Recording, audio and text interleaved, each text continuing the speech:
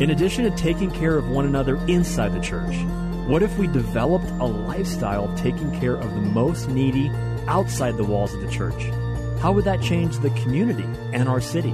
Bob Moffett, president and founder of Harvest Foundation in Phoenix, along with Pastor Julian Gibb, talk with pastors and leaders about how sacrificial love by those in the church to those in need outside the church has helped people see and embrace Jesus Christ. It's that demonstration of Jesus' greatest commandment that we'll hear more about today on The Kingdom and Its Stories.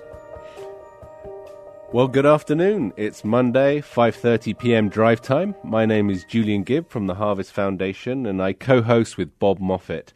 Today, we're blessed to have a brand new friend of mine. Her name is Linny Saunders, and here on this radio show, we're focusing on what it means to be Jesus' hands and feet. How has the Lord called you to go out and serve and love your neighbor? So, Linny, welcome to the show. Thank you so much for having me. It's such an honor. Well, Linny, it's tell us a little bit first of all about you and your husband. Well, we have been married for 42 years. We live here in Phoenix. My husband was actually in law school when we got married, and he was an attorney then. He loved the Lord, and he served Christ in his law office for about 10 years, and then we packed it up and went to seminary. And he pastored for 20 years. So being a lawyer for 10 and a pastor for 20, he says he paid God back 2-to-1 for being a lawyer. So he, anyway, after that, we left, and now we have a nonprofit that raises funds for our daughter's ministry in Uganda. And then we have children besides. We have 14 children. 14 children. So, Linny, what I'm thinking is, your husband served in the legal industry. He's served as a pastor, and you've done your time. You've raised your kids. So, what is it that you're doing now? Because I hear that you're reaching out and adopting children all around the world. That's true. We currently have 8 children still at home. Our 6 oldest have launched from the nest. And they are, most of them, 5 of the 6 are married. The 6th is in college right now. And we are expecting our 16th and 17th grandbaby. And so we still have 8 at home, but our hearts are passionate for the orphan and for those in foster care and orphanages around the world, believing that God has called us to care for the orphans. According to James 1:27, we kind of feel that God's word is clear, that there is very few things that really matter to him, but one of them is caring for others. And it says his greatest command is to love him and to love our neighbor as ourselves. And, to do to others as we would want them to do to us. And if I was sitting in an orphanage in another country, I would be really wanting a family to come and say, I pick you, you're mine. And so with that as a motivation and believing that God's heart is for the orphan, we have adopted 11 of our 14 children. And many of them now that we have adopted, actually starting with our first adoption 35 years ago, we adopted special needs, not knowing that he actually didn't have special needs. But we have children at home who are special needs, and we have 3 at the moment who are considered lifers. We get to keep them for the rest of our lives. So, and you're still doing this now? Right. We have 8 kids at home. I'm 62, and my husband turns 66 this month. Someone might be listening, i.e. me, and think, well, you've done your time. You've worked in a legal, environment. Your husband's been a pastor. You've done an amazing thing of adopting children. So, you've done your bit. Why not sit back? Read those books you've always wanted to read. Learn chess. I don't know, whatever it is you want to do. What motivates you to continue adopting more children? Neither of us see anywhere in Scripture where it talks about retirement, talks about time to just hang up your hat and say, I'm done. And the needs are so great all around us, between foster care, between the orphan crisis. There's millions of orphans waiting. I could not see myself ever finding any satisfaction in anything but serving the kids that I have and any other kids that God should bring across our path. So, what provides you with the energy to do these things? I have 2 children, and they're wonderful, just in case they're listening. And no, they are wonderful children, and it's a blessing to have them. But that's two children, and I'm exhausted. And so how on earth, you said that you're, in your 60s and, still plenty of energy and life there. But I mean, how is it that you keep going? Children, I know at churches and things, it's kind of like people say, well, we can be security. What do you want us to do? Well, security, we'll tithe, we'll do this. Well, can you look after the children in the nursery school? Whoa, no. That's way too hard, So you really have taken the bull by the horns. And as the Lord has said, that pure, perfect religion is looking after widows and orphans. And children are a blessing, but they're also exhausting. And so what keeps you going? What is it that mentally motivates you and physically keeps you going? Well, I think it's twofold. I think one of the things is that the church in America, for the most part, has bought the lie from the enemy that children are actually a nuisance and a bother, and the faster we can get them growing up or out of our hair, the better off we are. Instead of understanding that God's word actually says that the fruit of the womb is his reward. If you notice, it doesn't say whose womb. It just says the fruit of the womb is his reward. And it calls children a blessing. And when, sadly, in America, the church, I believe, many have bought into the idea that children are part of the curse, and that, you think about it, we pursue things we go into debt for things that we don't really have to have. And we pursue that where God's word says debt is a curse and children are a blessing, but yet we put children aside, not understanding that they actually are the greatest blessing he could ever give us besides the gift of himself. And so as far as strength to do it, Philippians 4:13 is my verse, one of them. And it says, I can do all things through Christ who strengthens me. And I believe that until my deathbed, I will be caring for the kids that we have, because God has gifted us. They are the greatest blessing. They're a blast. People who meet our family just love our kids. And so we honor and treasure them. They don't run our house. We have a house that is not kid run, but we have fun together. We have lots of fun. And I wish that everybody listening could come and hang out for a little bit, because I think they'd say, wow, they actually do. It's like fun. And I think that that's part of the thing, is that we have the great blessing of seeing kids as a gift and a reward. And God has brought us kids from all over the world, and we couldn't be more thankful for his goodness to us. Dwight and I, my husband's name is Dwight. Dwight and I think we have the greatest gig going on.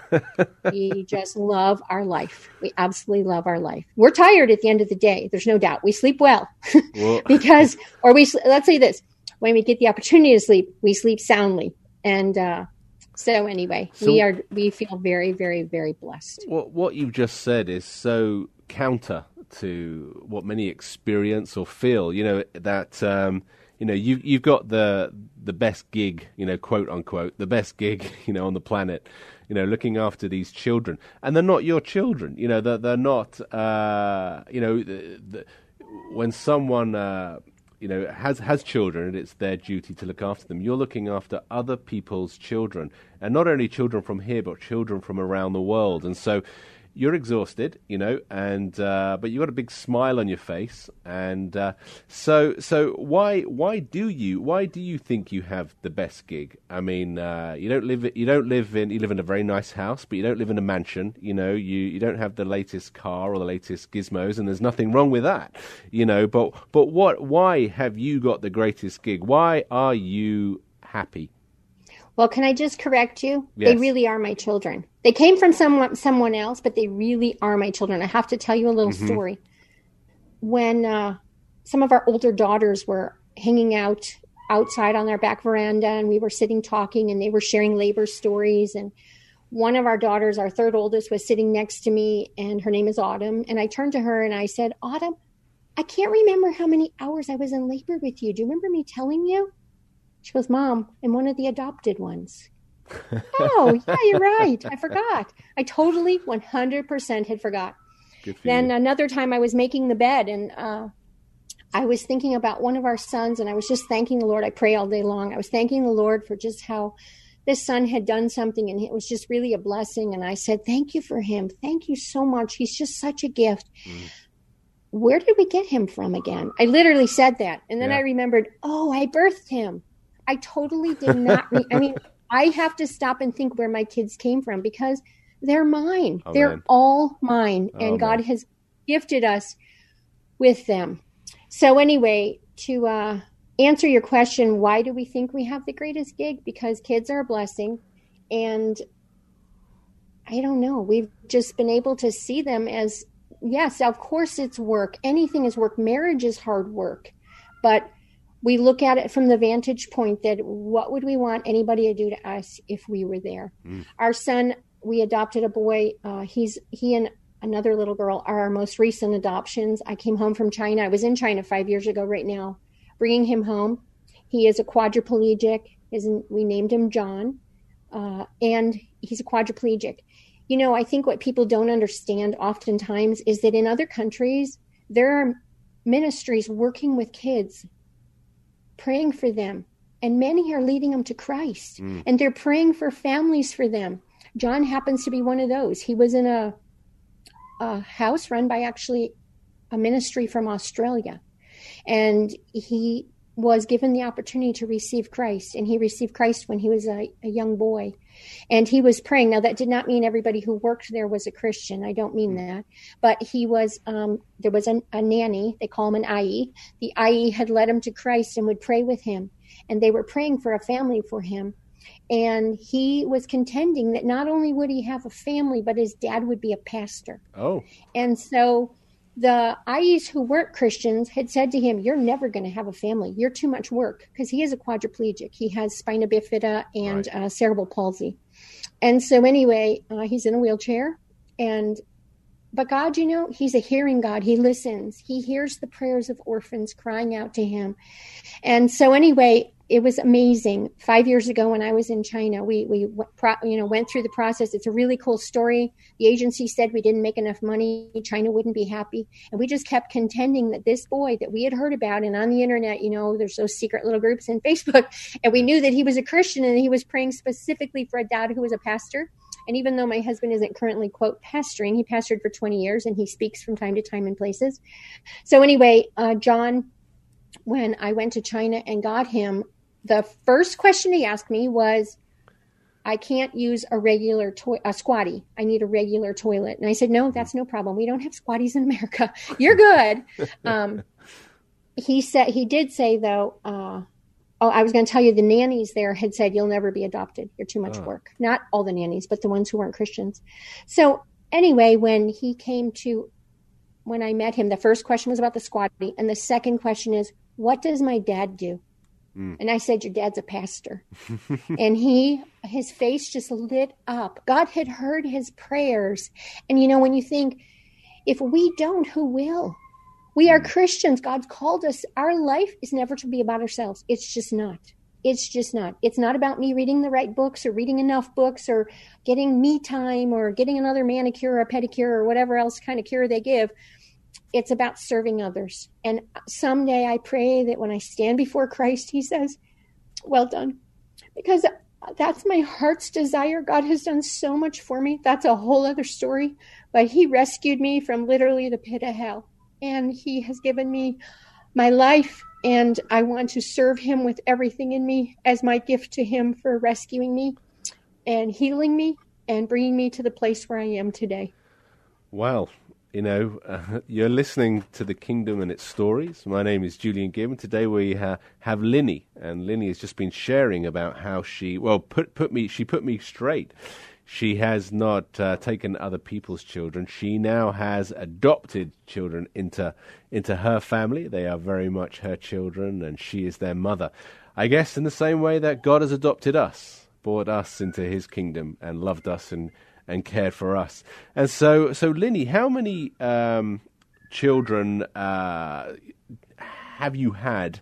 I'm talking biological and adopted, and as you say, there's no difference in your mind. So how many children have you cared for? Well, we've done foster care. We've not adopted out of foster care, but we've done foster care. We have also, I birthed 4 that we ended up losing. Well, I was pregnant with them and lost them before birth. So we have a total of 18 children. We've cared for more than that. And so my dream as a little girl was to have 18 children. And so we're at 14, and 4 at least live with Jesus. Maybe that's how my 18 will come, but maybe there'll be 4 more. God will be graciously bringing me one day. So don't tell my husband I said that. I won't. I hope he doesn't. I let God tell him that. I let God give him the heads up, and then it's his idea, right? Well, don't let him listen to the radio show then. Otherwise, but so how have your children inspired you? So well, first of all, I'm going to come back to that one. So, are your children, is your house chaos? You've got that many children. Are they each other's throat, arguing over the, Nintendo or whatever? So, how does everyone get along? Well, I think many of them remember their lives pre-family. And so one of our sons, Elijah, he remembers he was so hungry at the orphanage he was at that he used to chew on rocks. Oh. That's the reality, folks. That's the reality. When we do nothing, there's kids chewing on rocks because they're hungry. And he didn't eat them, but it was satisfying to chew on the rocks. And so our house, though, is obviously it's busy, but I don't consider it chaotic. We had a woman coming one time, and she was nervous, she said. She told me later she was nervous because she heard we had so many children. And when she got to our house, it was kind of for an interview, and she said, I was wondering she finally said, where are the kids? And I said, oh, they're playing. And she could not believe that the house was so quiet. They get along really, really well. They're each other's best friends. Sometimes they'll say, hey, we're all going to go sleep on the trampoline tonight. Now, not all of them can, but, about 5 to 6 of them will climb up on the trampoline with sleeping bags and all. We can hear them laughing and talking. They are each other's best friends. They have a blast together. Well, what's wrong with them? What I mean is it's like when you have that many kids, it's, or maybe it's just my household, but, so, can you bottle this? It's like talk about liquid gold, or whatever. You have all of these children, of course not perfect. Of course it's not complete harmony all the time. But the reason I'm going on this is because I've heard other reports, about you and your family and just how well you guys get on as a team. You're working together in order to look after the family. And I had to meet you, albeit digitally in person, to see if this was true. And so what is it that bonds you all, not perfectly, but bonds you all so well together? You have children from different countries around the world, and different color skins. And what is it that brings unity within your household? Well, I think it's the love of Christ, honestly. I think it's, people say that the tone of the home goes to mom. And I think that it's really important that moms have a thankful heart. And we play the thankful game if things get a little tense in the car or somebody's grumpy. And so we'll play the thankful game and just say, hey, give me 5 things you're thankful for. I don't usually pick the person who's being grumpy. I pick the other one first, and then somebody starts, and I say, okay, we're going to go around the room. And literally that game alone changes the attitude. We haven't played the thankful game in a while, but it's everyone primarily gets along well. I'm not saying it's perfect. It's not. Sure. But I think part of it is that they also sense that this family is a gift, and we treasure our gifts. We truly treasure our gifts. And so the idea that, when you have a big family, there's not a lot of, what are we going to do to make the kids happy today? No, we don't have a lot of stuff as far as the world would say. We don't think, what are we going to do this weekend that we're going to spend $100 for the kids to be happy today? We don't do that. We hang out together. We went to the RV show up at the stadium the other day just because it was free. We walked around. We had a blast. We picked out the one we would buy if we could buy it. And you know what? My kids range. I have 6 teenagers right now. They, that satisfied all of them. They had a great time. We've talked about the RV show and that RV. If we had that RV, what we would do with it. It was like, it's simple things. And I think there's so many people make life so complicated and so expensive, and it doesn't need to be. Well, we haven't got time, but I would love to hear more about this, just about this bottled gold that you have of so many teenagers in one family getting along. It's kind of, miraculous. So now how have your children inspired you? Have your children followed on, and have they adopted themselves, other children, or tell me a few stories about your children and how they've gone on to serve. So the 5 oldest are married, and we're expecting, like I said, number 16 is arriving soon, and number 17 is coming in July. And of those 17, 6 are adopted. And I think that is, to me, one of the greatest accomplishments, or honor to the Lord, that our kids not only loved growing up in an adoptive family, but they themselves have chosen adoption as well. Yeah. And that's some of the kids do foster care. Some are going to adopt but haven't yet, and there's still talk about it. We're going to adopt. So that, to me, is a confirmation that growing up in a large adoptive family was not a bad thing. It was a blessing. So the children that you adopted are now grown up, and they're now adopting other children. Correct. Wonderful. And I'm looking online. We've got here about one of your daughters moved just without money. Just felt a calling by God to get up and move to Uganda and start an orphanage for children there with disabilities. Is this correct? Yep. She started praying when she was 6.5 that God would pick her to go to Africa to take care of the orphans. And when she was 8, my husband was recording her for her birthday, and I'd heard it every night. She prayed it literally every night. If we had company till 11:30 at night, she still prayed the same prayer. God, please pick me to go take care of the orphans in Africa. And so when she was 13, she started peppering my husband with pictures of orphans, saying, if I don't go, who will? Oh, at her 8th birthday, when he recorded her, he said, what are you going to do someday? I knew what she was going to say, but she said, I'm moving to Uganda. She had never said that. We have it on recording. We played that recording when we gathered friends and family to pray over her and send her. But she started peppering my husband's desk when she was 13, asking if he would take her or if she could go with a mission team. And he was like, So her and I started praying that God would provide a way for him to go to Africa so that she could go along.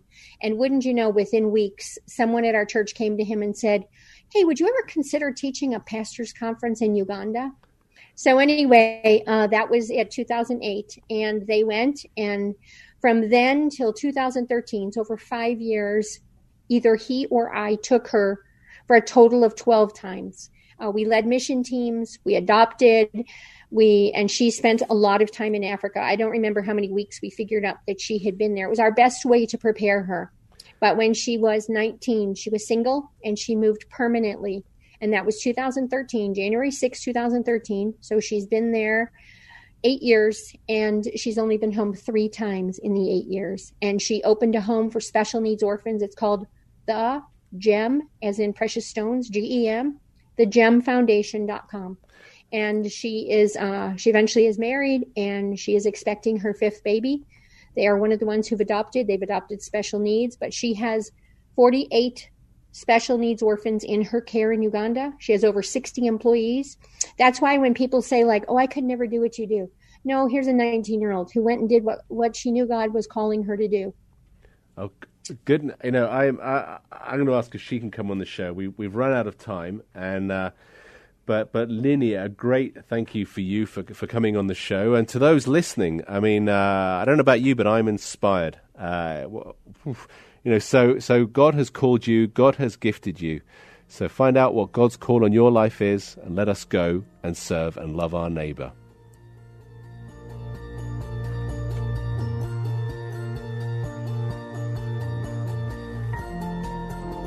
Jesus defines discipleship as come and follow me. Next Monday at 5:30 p.m. on Faith Talk 1360, we'll hear another testimonial from a leader demonstrating how they and the people of the church are sacrificially loving the needy and beginning to see real change in their communities. If you have a personal example of how you are being the hands and feet of Jesus with your neighbors, we'd love to hear from you. Enter your story at harvestfoundation.org. That's harvestfoundation.org on the Contact Us tab. You can also subscribe to the podcast on The Kingdom and Its Stories on Apple Podcasts and Spotify.